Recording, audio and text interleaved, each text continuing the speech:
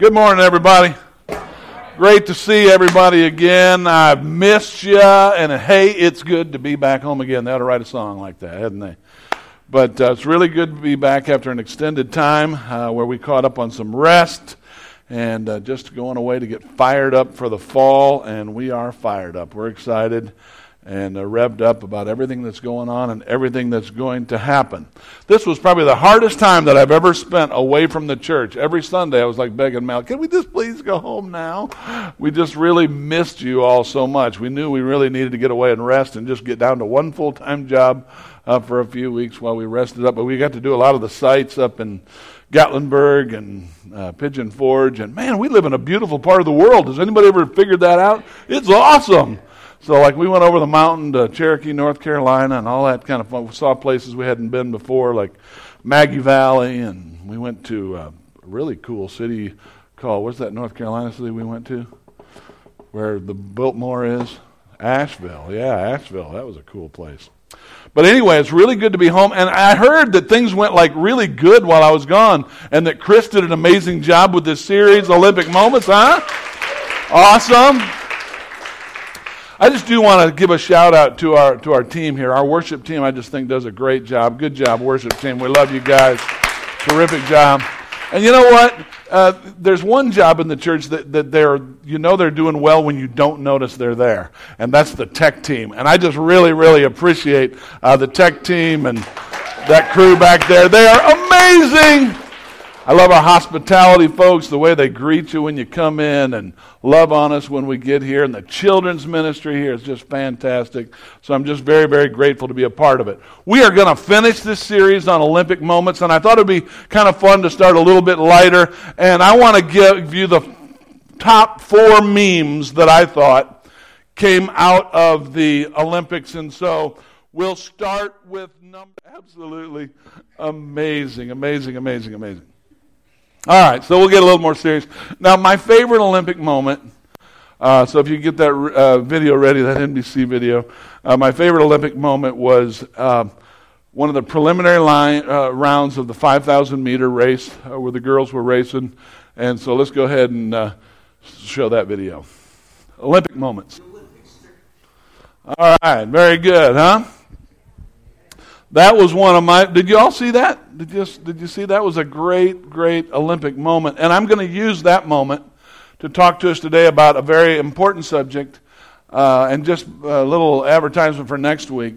We're going to start a new series next week, and the Lord kind of gave this to me while I was away. But I love the Book of Proverbs, and I've never done a series on the Book of Proverbs. But when I think about the Book of Proverbs, it's like one-liners from God. You know, like it looks like he's got ADHD because he's on one subject and then the next line's the next subject. And it kind of dawned on me that Proverbs is kind of like God's Twitter feed. So all of these wisdom things are in 140 characters or less. So we're going to start a series next week called God's Twitter feed, and we're going to look at some great lines from the book of Proverbs for the next 6 weeks and gain some great wisdom from that. But today I want to talk to you about a formula for finishing well. A formula for finishing well. Abby D'Agostino, when she trips, and Nikki Hamblin trips, they didn't know each other, by the way. Nikki Hamblin's from New Zealand. Abby D'Agostino is from the United States. And when they tripped, Agostino saw Hamblin laying there, and she walked over, and this is the quote that she said to Hamblin. She said, get up, we have to finish. This is the Olympic Games, we have to finish this. Get up, we have to finish. This is the Olympic Games, we have to finish this. And I want to talk about the importance of finishing today, and not just of finishing, but the importance of finishing well. The scripture I want to use a couple of scriptures. One from Acts chapter 20, verses 23 and 24. It says this, I only know that in every city the Holy Spirit warns me that prisons and hardships are facing me. However, I consider my life worth nothing to me. My only aim, this is my goal, is to finish the race and complete the task that the Lord has given me, the task of testifying to the good news of God's grace. And then from Hebrews 12:1, therefore, since we are surrounded by such a huge crowd of witnesses to the life of faith, let us strip off every weight that slows us down, especially the sin that so easily trips us up, and let us run with endurance the race that is set before us. So if I was going to give you a formula for finishing well, the first thing that I would say is that you got to get in the game. Get in the game. And when I say you got to get in the game, everyone is racing for something, but you got to be in the right game. 1 Corinthians says, don't you realize that in a race everyone runs, but only one gets the prize? So run to win. All athletes are disciplined in their training. They do it to win a prize that will fade away, but we do it for an eternal prize. And I want to ask you, are you in the right game? What are you running for? You know, we're in the middle of a race right now, a political race. And I don't want to burst your bubble today, but I just want to make a little political statement here, that the Republicans nor the Democrats have the answer to what ails the world today. Or the libertarians. You know, some people are, it's all about, I heard a guy yesterday, he said, I watch NASCAR because it just gets me through to the fall when football starts. And that's the race, you know, that sports is our race, and people are putting all of their marbles in that basket, you know, that if my team wins, hey, can I tell you, I hope Tennessee goes undefeated, but every time your sports team will eventually disappoint you.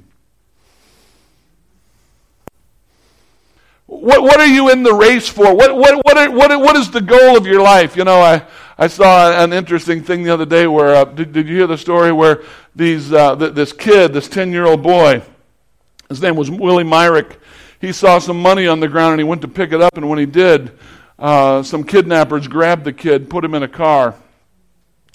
And the kid, the 10-year-old kid, they said, whatever you do, just shut up, sit back there and don't say a word. The kid started singing, every praise is to our God. Every word of worship is to our God. Every praise is to our God. Shut up, kid. The kid wouldn't shut up. 3 hours into singing the song, they let the kid go. They let the kid go. He was singing every praise. The Hezekiah Walker, who wrote and sings that song, invited the kid to a concert, and they got to sing it on the stage together. But that kid, you know, you guys don't. Let me just say, ISIS doesn't control the world. You know, and all of the forces in the world that seem like they're trying to influence. You know, when we were away, 3 weeks away, how violating! Our first week gone, robbers came into our house. They kicked the door of our back door in at my house, and amazingly only made off with 2 televisions on the flat screens. You know, they went through our drawers and everything, made off with 2 televisions. But I was thinking about it, Mel, and I was just thinking, you know, I just imagine those robbers going around the house, because like they look at one wall and it says, "As for me and my house, we will serve the Lord." You know, and right when they're taking the TV off, I got a little statue of a black Jesus right there, you know. And you know, I just imagine they're like, 2 TVs, we're gone. All right, we can't take it no more. Those folks don't control the world. You got to get in the right race. The scripture says, what would it profit a man if he gained the whole world and he lost his soul? Can I just tell you, everybody, you know, whatever you're working for, if you're just working a job to see how much money you're going to make, at the end of the line, what's it all going to be worth? Are you in the right race? Are you in the kingdom of God? Are you in that which is going to last when everything else fades away? Oh, it's so important if we're going to finish well that we've got to get in the right race. You know, Michael Phelps, we're talking about the Olympics, and Michael Phelps, who, as you know, is just the great swimming champion. And you know, after the last games, you know, he got caught smoking pot, and then he got a DUI, and he went through a rough spell in his life. And the truth is, here's this guy who had all these gold medals. He was contemplating suicide. He's contemplating suicide, and one of his friends, a guy named Ray Lewis, who played for the Baltimore Ravens, sends him a book, The Purpose-Driven Life, by Rick Warren. Send him the Purpose-Driven Life. He reads the book. He reconciles with his father. He writes Ray Lewis back and says, This book is crazy, man. It's changing my life. And when Michael Phelps competed in these Olympic Games, everyone talked about how much more centered he was, how much he had purpose in his life. And he said, now I have purpose in my life because I realize there is something that is greater than myself that I am working for. Gold medals won't satisfy it. You've got. Let me just ask you this morning: are you in the right game? Are you involved in something that's bigger than yourself? The kingdom of God. Get in the right game. The next thing that I would share with you is that we are called to do life together. Do life together. This comes from Ecclesiastes. It says this: I observed yet another example of something meaningless under the sun. This is the case of a man who's all alone without child or brother, yet who works hard to gain as much wealth as he can, but then he asks himself, what am I working for? Why am I giving up so much pleasure? It's also meaningless and depressing. Two people are better than one, for they can help each other succeed. If one falls, the other can reach out and help, but someone who falls alone is in real trouble. Likewise, two people lying close together can keep each other warm, but how can one be warm alone? A person standing alone can be attacked and defeated, but two can stand back to back and conquer.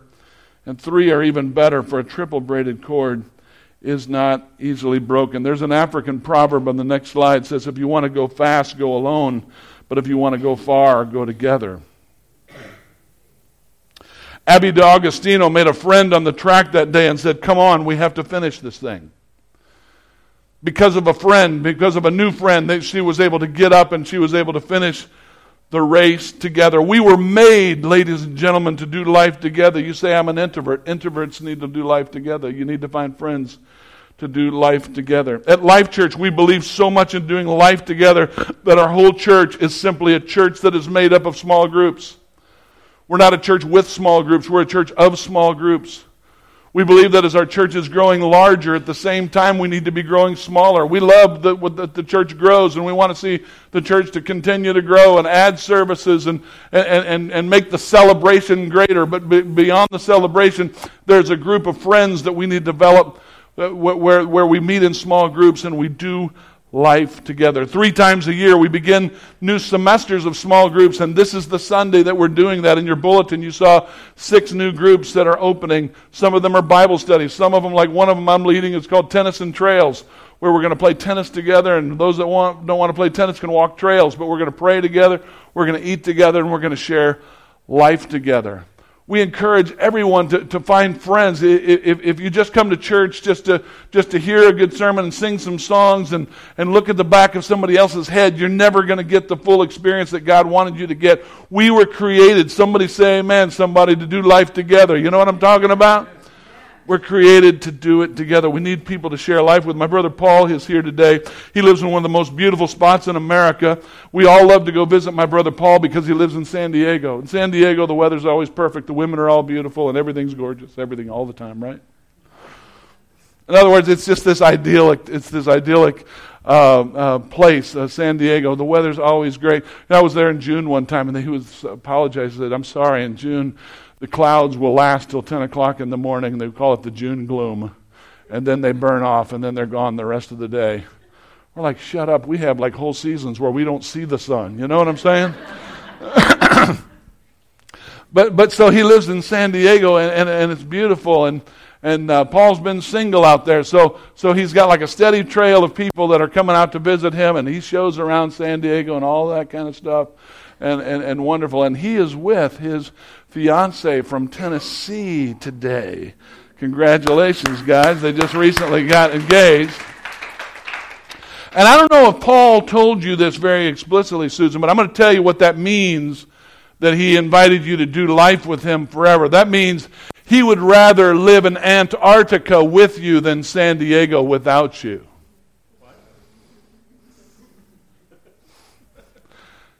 In other words, isn't what makes great places great the fact that we get to share it together? Imagine standing in front of Niagara Falls all by yourself. Wow. And you look around and there's no one to share the wow with. We were created to do life together. We need people to share life with. Our groups will all have a spiritual component, but groups can be around whatever you like to do in life with others. You're already doing group. You're already eating lunch with people. You're already having breakfast with people. Why not make a small group and share a word together and do what you enjoy doing and add Jesus to it and let's do life together. Amen?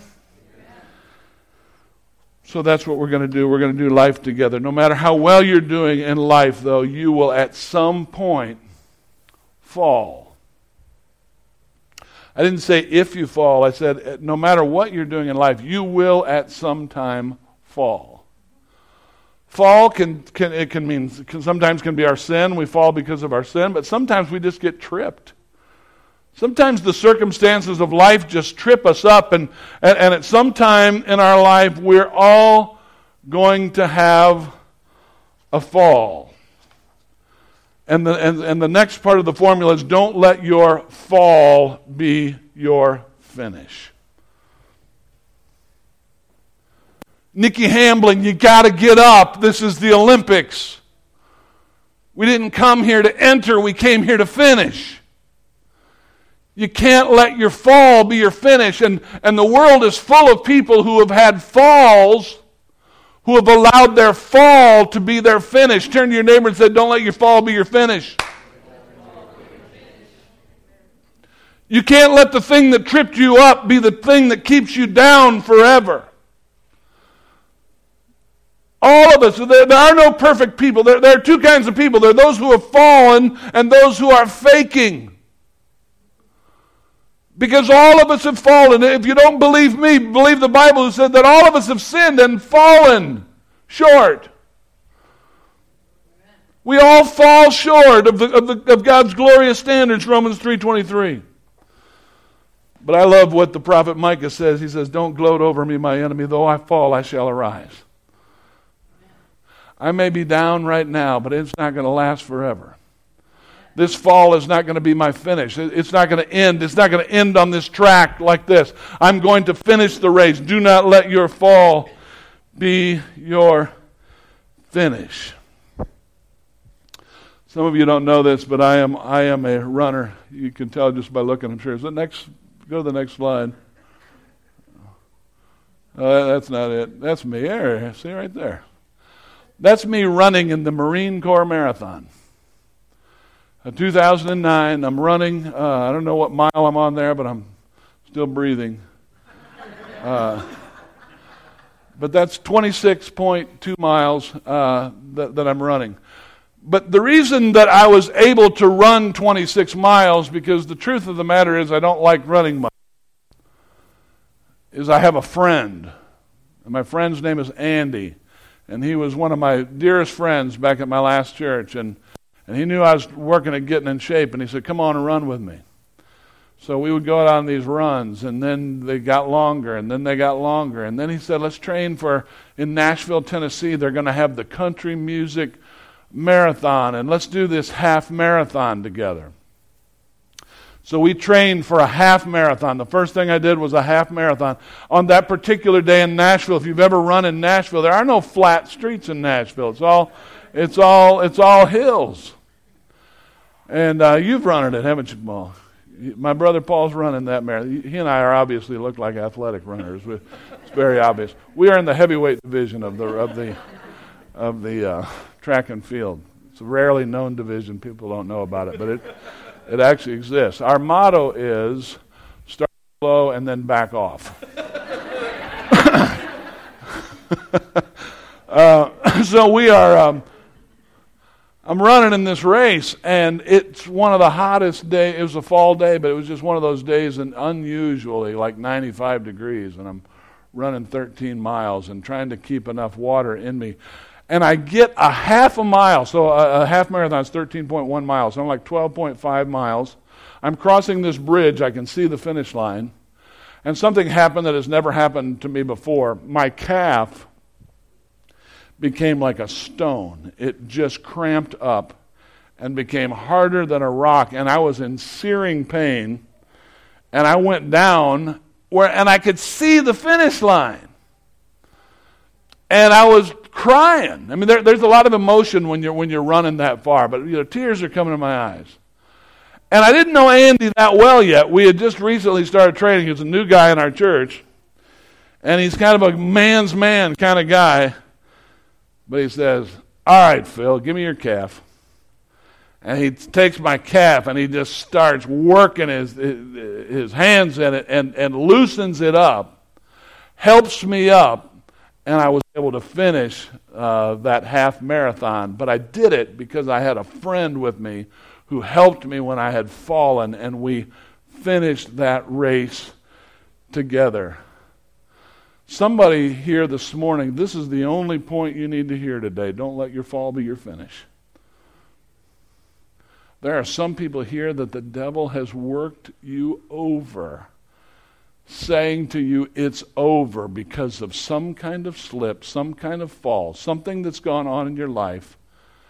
And the truth of the matter is, if everyone in this room were honest today, every one of us have fallen. And the winners in life are those who are able to get up after a fall and say, my fall is not going to be my finish. I'm going to finish. Abby D'Agostino, get up, girl. We got to finish this race. This is the Olympics.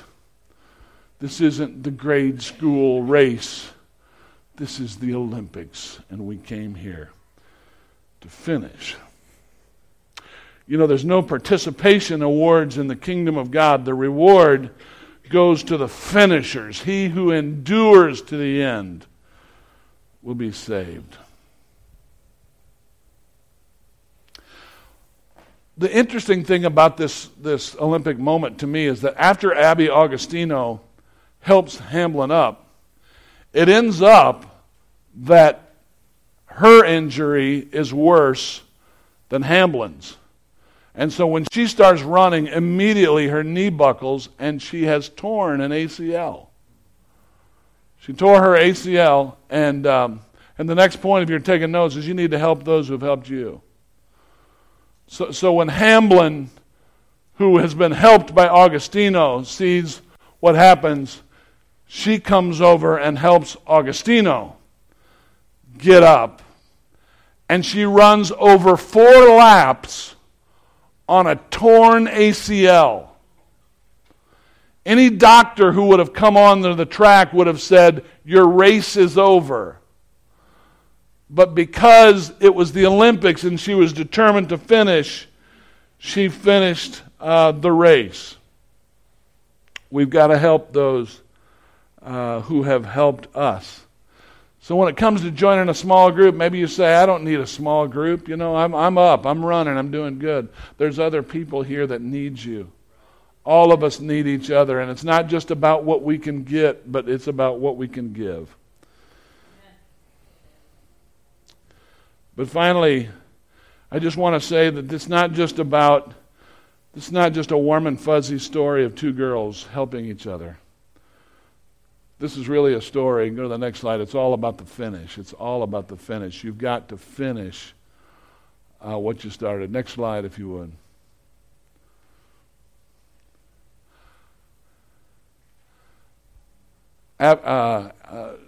Augustino and Hamblin embrace each other at the finish line. And go to the next picture if you can. Is there a picture of them embracing at the finish line? No. Oh, okay. It disappeared. Sorry. So it's all about the finish. There's no participation where Abby says it's a miracle. She said, all I know is I prayed my way through the last 4.5 laps. My knees were like jelly. And as soon as I tried to pick it up, it would start buckling. I've never done anything like that in my life, she said. She ran through the pain praying for the last 4 laps. Philippians 3:13 and 14 says, no, dear brothers and sisters, I have not achieved, but I focus on this one thing, forgetting the past and looking forward to what lies ahead. I press on to reach the end of the race and receive the heavenly prize for which God, through Christ Jesus, is calling us. Philippians 3:13 and 14. I have a video to end here with, and I understand that Chris used it on the first Sunday So it's kind of a good wrap-in, tie-in. This is another Helping in a Fall video that happens with a runner named Derek Redmond. And I'll just let you watch the video and let it speak for itself. I want to wrap up here by just saying it doesn't matter how fast you finish. The Bible says the race is not to the swift, but it is important that you finish. I brought a picture here of the end of 26.2 miles. This is my medal. In the Olympics, the top 3 places get medals. But in a marathon, all the finishers get a medal. So that was my medal. I'm really proud of the fact, I just looked it up this morning. It's still on the internet. I'm still viral on the internet for my finish there because I finished 18,678. Number 18,000. Hey, there were 30,000 runners, I'll have you know, ladies and gentlemen. 18,678. What you see here, and this touches me probably more than anything, it has my finishing time, which I'm very proud of. My goal was 6 hours. I finished it in 5 hours and 50 minutes. 10 minutes early. What touches me is this picture right here because it's me and my friend, Andy. What touches me about that is Andy could have finished an hour earlier. But he went slower so we could finish together. It was more important that we have that experience together and run it than just what time we got. So that's my claim to fame, 18,000. I wonder what my number will be in heaven. I don't care as long as I finish. And I want to finish well. I don't want to get in the game. I want to be in the right game. And I'm going to find some folks that I can do life together with. Ladies and gentlemen, I'm not going to let my fall be my finish. Help those who've helped me. And I'm going to remember it is all about the finish. It's all about the finish. I'm going to ask us to pray this morning, and I'm not going to invite you to the finish line. I'm going to just invite you to start. I'm just going to invite you to take a next step. So maybe today and you just say, you know what, I just want to be in the right game. I just want my life to count. At the end of the day, to me what hell is, it's the unfinished race. It's the race where we dropped out. We didn't get to be eternally together with God. I want to be in the right game. I want to be in the game that matters. Nothing else matters. Nothing else matters. So let's pray together right now, and with every head bowed and every eye closed, I'm going to just pray a prayer for us. Lord Jesus, this morning we just confess, Lord, that we have fallen. And Lord, we just confess that we can't get up by ourselves and we need you. And just like Derek Redmond's father came out of the stands to help him cross the finish line, we know, Lord, that when we couldn't get up, you came out of the stands and you took it for us. You did for us what we could not do for ourselves. And so today, Lord Jesus, we just invite you into our hearts and we begin this race with you, Lord. Say today, Lord, that we want to give you our hearts. We're sorry, Lord, for our sins, but let today, Lord, be a new day as we get up, Lord, and we begin to run this race. With every head still bowed and every eye closed, if that's you in this room today that's just praying that prayer with me, would you just raise your hands to say, yes, that's me. Amen. Praise the Lord. Praise the Lord. Amen. And maybe there's some here that just say, I want to get up again. I just want to get up again and start running again. Something in life, there's been some circumstances that have tripped me up. Maybe it was my own sin. Maybe I've been a victim of circumstances beyond my control. But I want to finish this race. And if that's you, if you'd raised your hand today right now, thank you. Amen. Amen. We thank you, God, for this day and what you've done. We thank you for these starts. We thank you for these new small groups that are starting. We ask in Jesus' name that you would let this semester, Lord, be one of great spiritual growth as we connect with one another, as we protect each other, Lord, and as we grow spiritually together. We love you and we thank you in Jesus' name. And all God's people said amen. Amen. Can we just thank Jesus for getting us out of the stands and helping us across the finish line? Amen. Lead us in a song, team. Go ahead.